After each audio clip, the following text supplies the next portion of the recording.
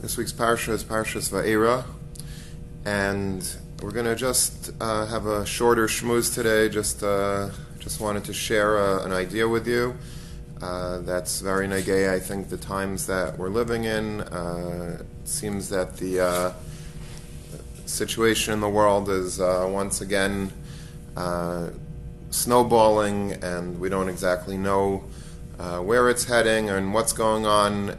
And just want to point out something from the parsha that I think might be important for us to think about. By the Makkah of Dever, which is the fifth Makkah, it's Dever means an epidemic, and there's a warning that HaKadosh Baruch Hu sends to Paro through Moshe Rabbeinu, in which he says that I'm going to send a Dever, I'm going to send an epidemic, a plague of death to all of the animals of Egypt, and I'm going to separate the Jewish animals from the Goyish animals. And then he says, Vayasem Hashem Mayed Lemar, and Hashem is setting a time. It's not going to happen right away. It's not going to happen today. It's going to happen Machar. Machar Ye'asa Hashem Hadavar Hazeh Ba'aretz. Hashem is going to do this tomorrow.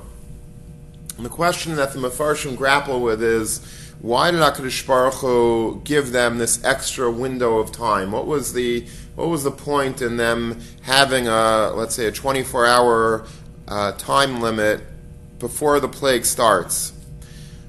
So the Mefarshim speak about different ideas, and the one that I wanted to speak to you about this morning is one which is actually shared by the Nitziv and also by the Meshech Chachma.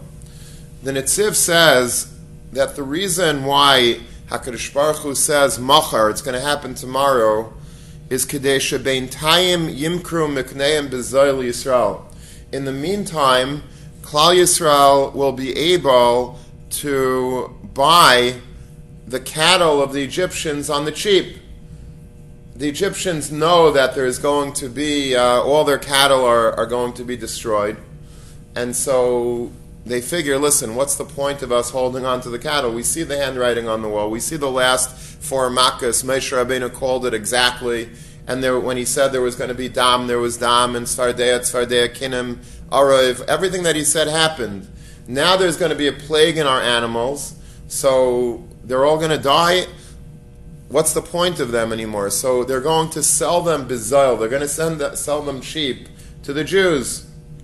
And that's why HaKadosh Baruch Hu gave them a window of time, Machar. By tomorrow you're going to have to do something with your animals, because tomorrow is when this Makkah is going to begin. And so therefore HaKadosh Baruch Hu gave them time so that they could sell their animals at distressed prices, at fire sale prices to the Jews. And the Meshech Chachma says exactly the same thing. He says that this is why HaKadosh Baruch Hu says that the Mikneh Yisrael, nothing will die, but only the Egyptian Mikneh will die. And it is Kaveh Zman, Kidei Maspik Zman Bi'ara Mitzrim Limkar Bemtam Mizol Yisrael, same exact Lashon Kemat, that the Jews should have a chance to buy up the animals of the Egyptian on the cheap, and this is what exactly did happen. And in fact, the Nitziv points out that this is where the Jews had so much cattle. When they went out of Egypt, it says that they left Tzainu, Vakar, Mikne, Kaveh. They had a tremendous wealth, an abundance of sheep and cattle. Where did they get all this from, the Jews? The answer is that they bought it now. They bought it from the Egyptians when, right before the Makkah of Dever, in that window of time that HaKadosh Baruch Hu gave in order for them to sell their animals to Klal Yisrael. The point that I wanted to take from this simple understanding of the Nitziv and the Meshech Chachma, this beautiful understanding, but I think there's a very profound lesson to be taken. The Egyptians, as we know, worshipped cattle. This is said many times in Chumash, and there's so many applications, but that's why when they went down to Mitzrayim, they had Eretz Goshen, because the Egyptians shouldn't see them herding cattle, because it was very distressful for Egyptians when they saw Jews involved in cattle, because cattle to them was their Avodah Zarah. So you don't lead cattle, and you don't make a business out of cattle. This is Avodah Zarah. This is we bow down to cattle. We worship cattle. And this is why Klal Yisrael told Parai that we're not able to worship and do sacrifices in Egypt. We have to go out to the Midbar to do it. When Moshe Rabbeinu keeps asking for a 3-day hiatus, that all the Jews should leave Egypt for 3 days to worship their God and to sacrifice them. So Parai says, well, why not do it here? Stay local. Why do you have to go out to the... He was afraid that they would leave and they would never come back. So Moshe Rabbeinu says, no, we can't do that, because in Egypt they're going to stone us to death. If we start shechting cattle in front of them, they're going to kill us. We know Shabbos HaGadol. The reason why we celebrate Shabbos HaGadol is because that was the Shabbos on which Klal Yisrael took the animals for their Karban Pesach, and the Egyptians watched them take the animals for their Karban Pesach, and they didn't say anything. And that was a very big miracle, because the Egyptians were very attached to their animals. But what we see from these words of the Meshech Chochmah of the Netziv is that although they bowed down to Avodah Zarah, they worshipped Avodah Zarah, but yet at the same time, at the end, when they saw that their Avodah Zarah was threatened, that the animals were about to die in Makas Dever, so what they do? They didn't start davening to their animals. They didn't start, saying our animals are going to get us out of this mess. There's no way that God is going to be able to save, to perpetrate this terrible dever against our animals. Our animals are godly. They didn't say that. All they did was say, does anyone interested in buying an animal? I got one cheap. In other words, when Avodah Zarah, when Goyim have their Avodah Zarah, but then they're threatened, and there's something that's imminently looming in terms of what's going to be with their Avodah Zarah, they don't really have that faith and confidence to the very end in the Avodah Zarah. Once they see that there's already something about to happen, they're very, very quick to throw their Avodah Zarah under the bus, as it was, and to sell a Bezel. What was yesterday the most chashuv thing in the world, this is my Avodah Zarah, we bow down to these animals are precious to us. All of a sudden, when it comes to realizing that, tomorrow they're going to be worthless, anyone want to buy 10 cents on the dollar for my Avodah Zarah? Meaning, the emunah that a guy has in the Avodah Zarah is not really that strong. It's good when things are good, they have something to believe in, they have something to trust in. But when things turn sour on them, when something changes, then they're very quick to have a change of heart and to be willing to sell it, even bezoil, for cheap. They didn't even make a lot of money on it. They were willing to just sell it for nothing. We find this, by the way, also in Sefer Yaina. In Sefer Yaina, which is a very short sefer, I think it's the shortest sefer in all of Tanakh. It's very, very few amount of psukim. We lean it, of course, on Mincha on Yom Kippur. And the reason why we lean it on Yom Kippur is because Yaina was a Navi that tried to run away from Hashem. Hashem sent him a nevuah to go and tell Nineveh to do tshuva, a city of Goyim, to do tshuva, a very big city of Goyim, but Yaina was afraid that the Goyim would actually listen to him, do tshuva, that would reflect poorly on Klal Yisrael, who were who were not always so quick to do tshuva. And he starts running, and he runs on a boat and on a ship, and he goes into the high seas, and he thought that the nevuah would end there. Of course, it didn't, and in the end, they threw him overboard. He landed in a fish's mouth, who spit him into another fish. Eventually, that second fish spit him onto the shoreline of Nineveh, and he was left with no choice but to give over the nevuah of HaKadosh Baruch Hu to Nineveh.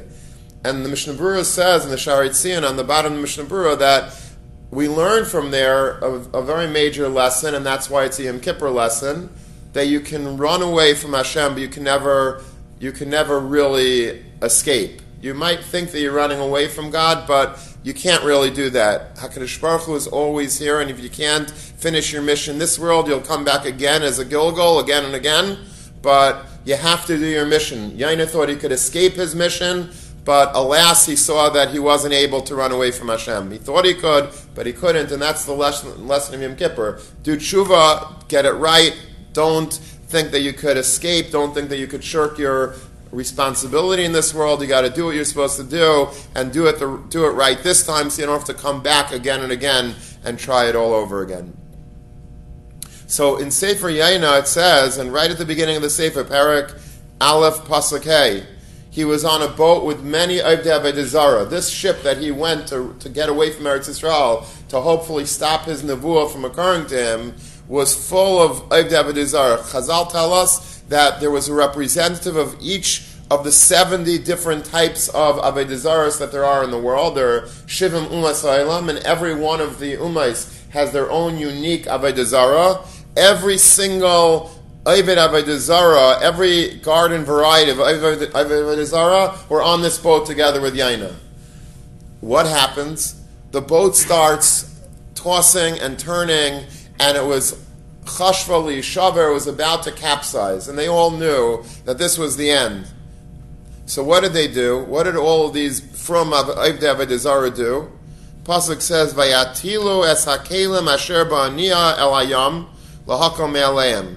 They took their kelim, which simply means they took their stuff that was heavy. They wanted to lighten up the boat. They thought that maybe because the boat was so bottom heavy that they should maybe unload the cargo, and that would buoy the boat, make it rise a little bit, and maybe make it safer. So pashtus, it means they threw off all their camp trunks and all their duffel bags and all that heavy stuff. To lighten it up from them. But if you look in the Targum Yonasan, the Targum Yonasan says on that pasuk, "Ubo gevar min dachalte, v'chazare less behind sreich." Every single man in the boat, they looked at their idols, and they saw that there was no purpose in them anymore. They saw that they were useless to them. They were about to die. The handwriting was on the wall. They saw that these Avodah Zarahs that they had were not doing anything in terms of saving them. V'ramu yasmanya de be'ilfa liyama la'akala minhain. They each took their kalim. What does kalim mean? Kalim doesn't mean their suitcases. Kalim means they took their precious idols that they were worshiping and they were bowing down to, and they were telling everybody that their Avodah Zarah is so gewaldig. It's amazing. You know what they did? When the boat was about to go down, they didn't get from her. Their Avodah Zarah did not strengthen, and they didn't go down with the Avodah Zarah, but rather they threw it off the boat. They took their personal idols and they chucked it into the sea. They said, "This is useless. It doesn't." Obviously, if it was really powerful, it would save us. It didn't save us, so let's get rid of it. Exactly what the Mitzrim did in Mitzrayim, the same exact pattern. And it's interesting to note, by the way, not that this is really directly Nageya, but the king of Nineveh, who galvanized them to do tshuva, happened to be Paro. Chazal say that Paro didn't actually drown in the Yam Suf.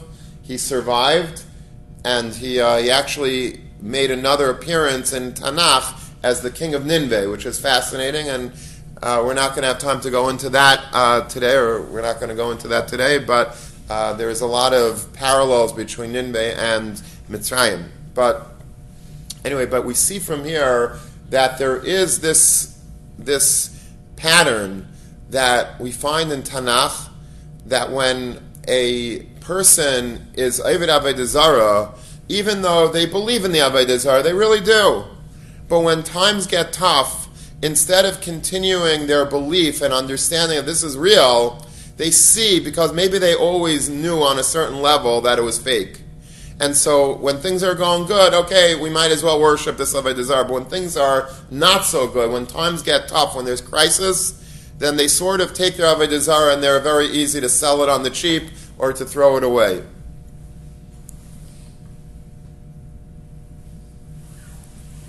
A Yid is different. Yidden have the exact opposite relationship with their God. Klal Yisrael, throughout history, this is something that happens time and time again, from the beginning of Klal Yisrael, from Avram Avinu and Ur Kasdim. Avram Avinu had a choice to make. He could have said to the Melech of Ur Kasdim that, you're right, I'm not going to be thrown into a fire for Hashem. I'll rather just, I'll be Eved Avodah Zarah, I'll bow down to your statues, I'll apologize to my father for destroying all of his statues, all of his idols.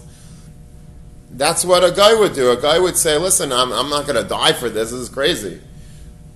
Avram Avinu was Meiser Nefesh to go into Ur Kasdim, understanding that to the end, there's a Rebbeinu Shalom in the world. There's a Rebbeinu Shalom in the world. I think they say a Maisa about the Rayatz was the previous Lubavitcher Rebbe before the last Lubavitcher Rebbe. So he was in Russia, and he was always like spreading Yiddishkeit, even in communist Russia. And they always, he was imprisoned, and they always his life was always in danger. But he was Meiser Nefesh for teaching the Dvar Hashem. And so one time he was being interrogated by this very nasty communist Soviet officer. And he was trying to get information out of the Rebbe whether or not he was spreading Torah, and where he was spreading Torah, to whom he was spreading Torah, and he wouldn't talk. He would not budge. So the officer takes a gun out of his pocket and puts it on the table in front of the Rayatz and says, he doesn't say, it was like a veiled threat, like if you don't talk, this is what's going to happen to you. So the story goes that it's a legend, that it's a true legend, but it's a legendary story that the Rayat said that what you just put on the table doesn't scare me. He says that might scare a person with one world and two gods. I mean, if you believe in multiple Avodah Zaros and you only believe that this is the one world, there's only one world, there's no afterlife, that might be a threat. He says, but to a Jew that has one God and two worlds, it's not a threat. We don't care. It's not, so you're going to kill me? I'll just get a bigger Olam Haba. The belief that Klal Yisrael always has in the Rebbeinu Shalom actually hardens, it strengthens in times of crisis. And we find this constantly, whether or not it's by Akedas Yitzchak, or whether it's during all of the Makkos in Mitzrayim, or during the times of Chanukah or Purim, or during the times of the Inquisition, or during the times of Tachvatat, the Crusades, the pogroms, the Holocaust, the millions of Yidden that died with Ani Mamin on their lips and Shema. We don't weaken when things get hard. A Yid doesn't say, well, maybe he doesn't exist, God, and let's just drop it and go elsewhere, find a different religion. A Yid doesn't do that. A Yid's faith in the Rebbeinu Shalom gets stronger and stronger the more the heat gets turned up on him. The more the pressure and the stress and the challenge gets intensified, the Yid gets stronger in his Amunah. That's the way a Yid operates.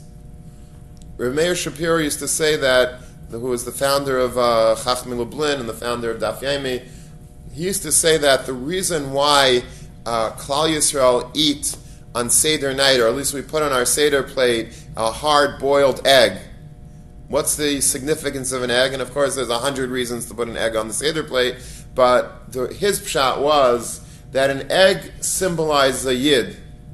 How does an egg symbolize a Yid? Because all other things, all other foods, when you cook a food, what happens to it? It generally gets hard. It gets softer.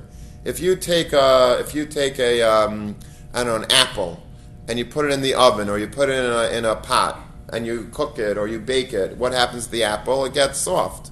It gets softer, and the same thing is true for potatoes, and the same thing is true for meat. Whatever you take and you put on top of a fire or in a fire, it gets softer and softer.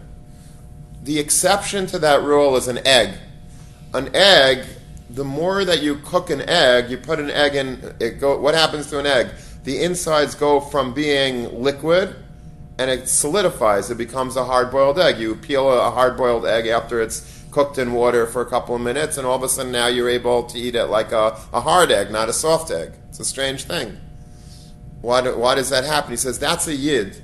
That is what a yid is. A yid is somebody that when you turn on the fire and you turn up the fire and the challenges are greater and you get hotter under your collar, things are very scary, a yid doesn't go soft then. A yid doesn't say, I don't know what to do, maybe Hashem doesn't exist. A yid gets harder.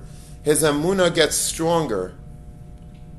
And that's why Klal Yisrael was chosen, by the way, as the nation, as the chosen nation of all the nations in the world, because HaKadosh Baruch Hu says that of all nations, you're the one that shows that you could love me, even when all other nations would have abandoned me much earlier. You stick it out with me. You're willing, a Yehudi Eitzalov. Chazal say, you when you're given a choice between maintaining your Yiddishkeit or being hanged, meaning you're going to be hanged if you maintain your Yiddishkeit, or you have the option to convert or to do something else, you will always take the option of staying a Yid and dying al Kiddush Hashem.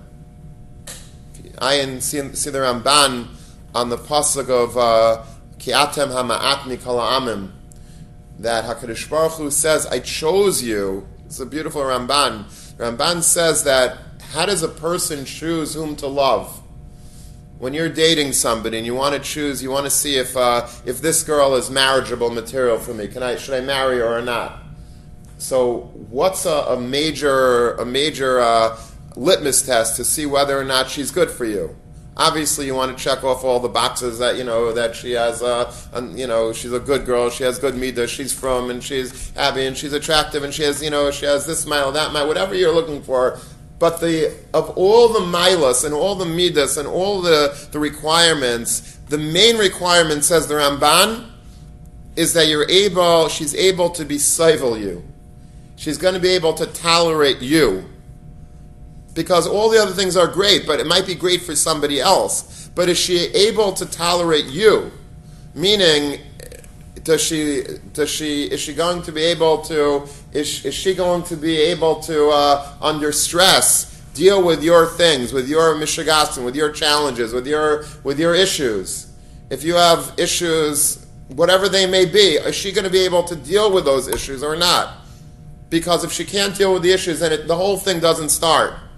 HaKadosh Baruch Hu says that that's why I love Klal Yisrael, because I know that they could be seivel me. In order to be God's chosen people, you have to be able to put up with a lot of anti-Semitism and a lot of hate and a lot of stress and a lot of tension throughout history. But HaKadosh Baruch Hu knew about Klal Yisrael that you are a nation that could tolerate me, that you'll go through thick and thin, you'll go be'eshu b'mayim for me. And because of that, that's what is unique about Klal Yisrael over all the other Umas Olam. The other Umas Olam, they might be wonderful people, but in terms of their commitment to the end, they don't have that.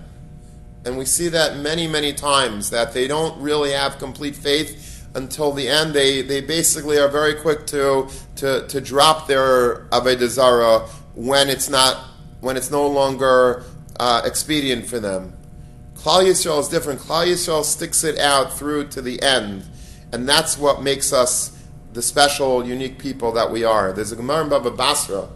The Gemara in Baba Basra says in the Afyuram Abayz that if a person says, Sela zu l'tzedakah al menashe yichya b'ni, a person, Rahman al-San, has a sick child, and he says, I'm going to give $100 to tzedakah on the condition that my son survives this machla.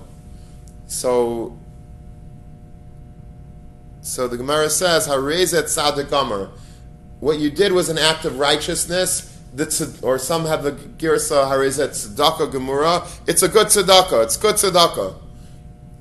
And the Gemara then qualifies that it's dafka by a yid. If a yid says that I'm giving a sell to tzedakah, Menashe Yichya B'ni, that's a good tzedakah. So Rashi says, because a yid has kavana lishma, whether or not the child survives. Meaning, if let's say chas v'shalom the child ends up dying, the tzedakah that I give, I'm still happy that I gave. It's irrelevant. I'm giving tzedakah because I'm giving tzedakah. But your child died and you made it contingent on the fact that your son will... A yid doesn't care about that. Why? Because Einai maharach amidas, and he doesn't question God. Whatever Hashem doles out to him is good. But by a guy, it's not the same. It's not the case. It's not an act of righteousness.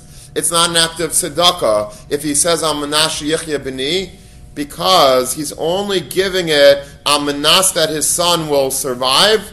But if his son will die, he will be mischaret. He's going to have regret that he gave that $100 to tzedakah. That's not a good tzedakah. What do we see from this Gemara as well?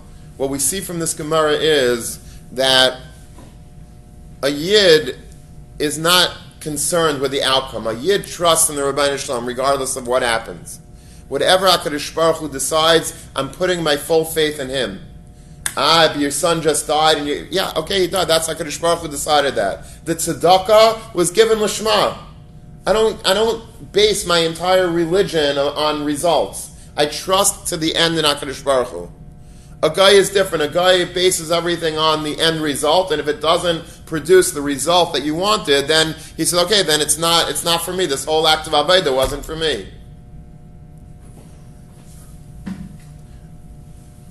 What I wanted to just take from this ha'ara is just a little bit of inspiration, a little bit of chizuk for the period of time that we're living in. You know, we thought that after 2020, after the initial terrible kufa of Corona, that we thought now we were out of the woods and everything started opening up again, Baruch Hashem, and yeshivas were open, and the shuls were open, and we sort of, I don't claim to understand what Hashem wants here. I don't know.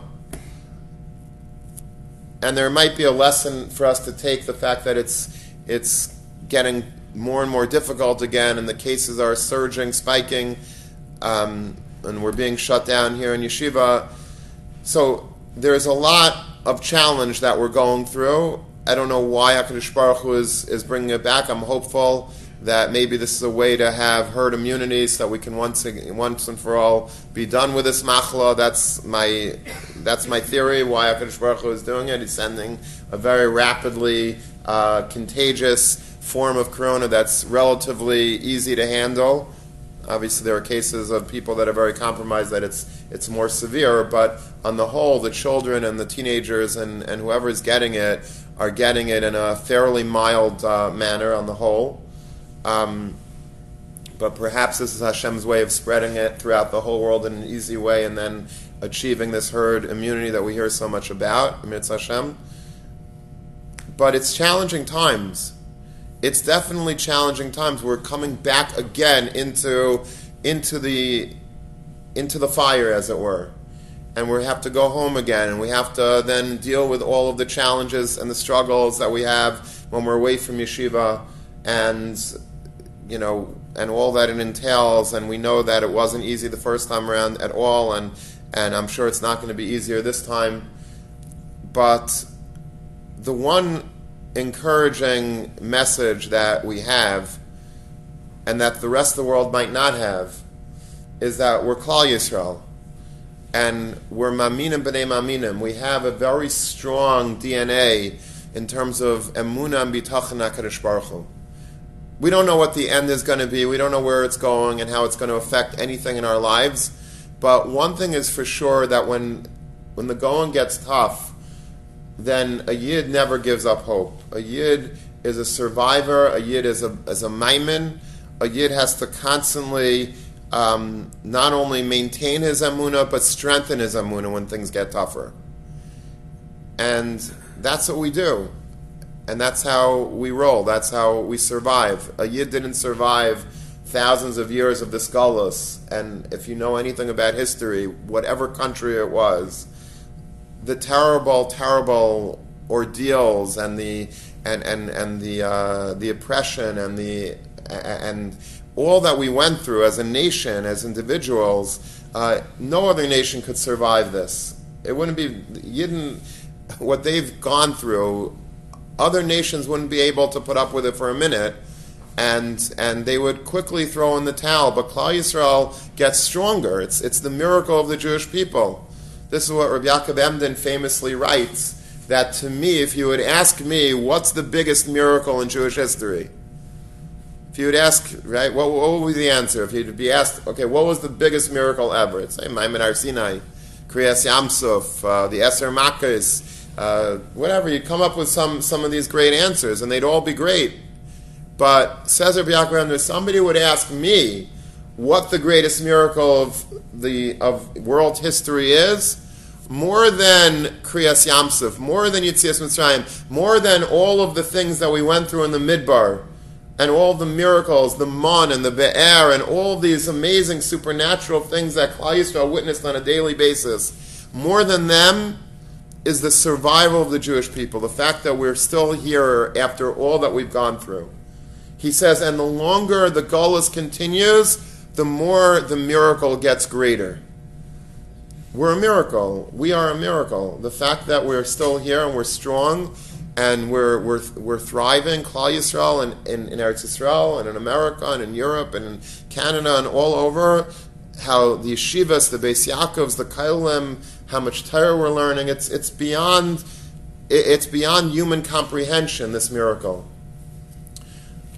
COVID is a big deal. It really, really is. And, it's people are struggling financially because of COVID. People are struggling emotionally. If we're going to have to go into these seclusions again and into bidud, it has really very bad ramifications on so many levels. And there's no way of making that easier. It is what it is. But the one thing that we have, and the one thing that we have to understand that we need to constantly fall back on, is our emunah in Hashem.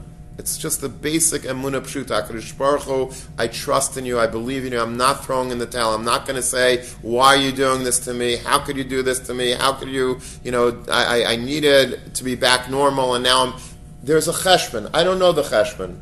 And anyone that tells you what the cheshbon is probably doesn't know what he's talking about or she's talking about, because the Chavetz Chaim used to say a great line, or at least they say it in his name, that about when Mashiach is going to come. He used to say that those who know, they don't say, and those who say, they don't know.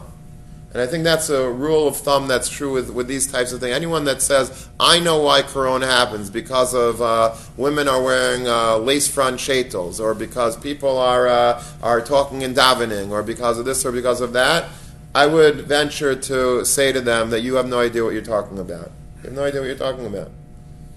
It might be, but it might not be. How do you know? Unless Reb Chaim Kanievsky himself says it, I wouldn't believe it. But what I would believe is if a person would say, I don't know why this is happening, I have no idea, and it's very hard for us to deal with, and it's frustrating to deal with, and it's something we don't want to do again. We don't want to go back to 2020 again. We thought we were out of the woods. We wanted to make normal simchas again. We wanted to learn normally in yeshiva again. We wanted to go into our shuls again. We don't want to go back. Nobody does, and hopefully we won't have to. But if we do have to, we have to understand that it's the Ratzon Hashem for whatever reason. We don't understand His ways, but maybe someday we will. But until we fully understand, we have to go through life with our strong emunah. And the more difficult the times might become, the more our emunah has to shine and strengthen and harden, because that's what a yid is. And I don't know if this is the last shmuz of the Zman in person. Maybe we'll get to next week. Who knows? Maybe we'll Zoom. Maybe we won't have any shmuz next week. We'll see. But if this is the final shmuz of the Zman, which I hope it's not, but if it is, then that's the greatest message that I could convey to you and to me and to everybody listening, is that we have to, at this time especially, not get weakened in our emunah, not start getting weak-kneed and not really fully knowing, shouldn't I believe. This is the time to strengthen our emunah. It's the only thing that could get us through this, is our emunah in Hashem, davening to Hashem, learning, never stopping our strong faith and belief in HaKadosh Baruch Hu. Hashgacha Pratis, HaKadosh Baruch Hu knows everything that's happening. We have to believe that. Every single person in the world is being orchestrated by HaKadosh Baruch Hu. Yeah, COVID, no COVID, social distancing, not whatever it is, HaKadosh Baruch Hu is aware of it. HaKadosh Baruch Hu has a reason for it, and we have to just be makabel it, and we have to accept it and know that that HaKadosh Baruch Hu in His infinite wisdom has our best in mind, and we are strong in our emunah. We are strong in our emunah, and we love HaKadosh Baruch Hu. We believe in Him simply. Not because of any cheshbon, it's just because He's our God and we believe in Him. And like a father that always has what's best in mind for his child, that's how HaKadosh Baruch Hu is at all times. HaKadosh Baruch Hu loves us, He cares about us, and He has a reason for doing this. And amidst Hashem, we should all have a wonderful Shabbos, and if we're going home, or if we're already home, we should make proper gedarim for ourselves and be strong and maintain our starim and come to the Zoom shiurim and chavrusas and all that's going to be availed of us, over virtually and from yeshiva. But more than that, if you have ability to make more chavrusas on the phone beyond the shiurim and and during Ben Azmanim, then you should do that, because all of these things are so important to maintain our strength and our health and our normalcy and our faith and our kesher to the Rebbeinu Shalom. The great Rebbe Nachum Zemba used to say that kesher elyon dairaisa. Kesher elyon dairaisa is a halachic term that means that the top knot of our tzitzis is min haTorah. The rest is the Rabbanon, but the very first knot of the four knots of our tzitzis is dairaisa. So he used to homiletically say that kesher elyon, the strength, the knot, the ties, the bonds that we have with the Rebbeinu Shalom is what? Dairaisa. It's the Torah. The Torah is the way that we connect to the Rebbeinu Shalom. The more Torah that we're able to learn and immerse ourselves in, even at home and even in quarantine, the more Torah that we're able to tap into, the closer we'll get to the Rebbeinu Shalom. The closer we get to the Rebbeinu Shalom, the more we'll remember how He loves us, how He's in charge, and how He has our best in mind. Our emunah will stay stronger the more we learn, and the more we, of course, daven. And amidst Hashem, we look forward to having everybody back again in yeshiva, hopefully at the beginning of the next man.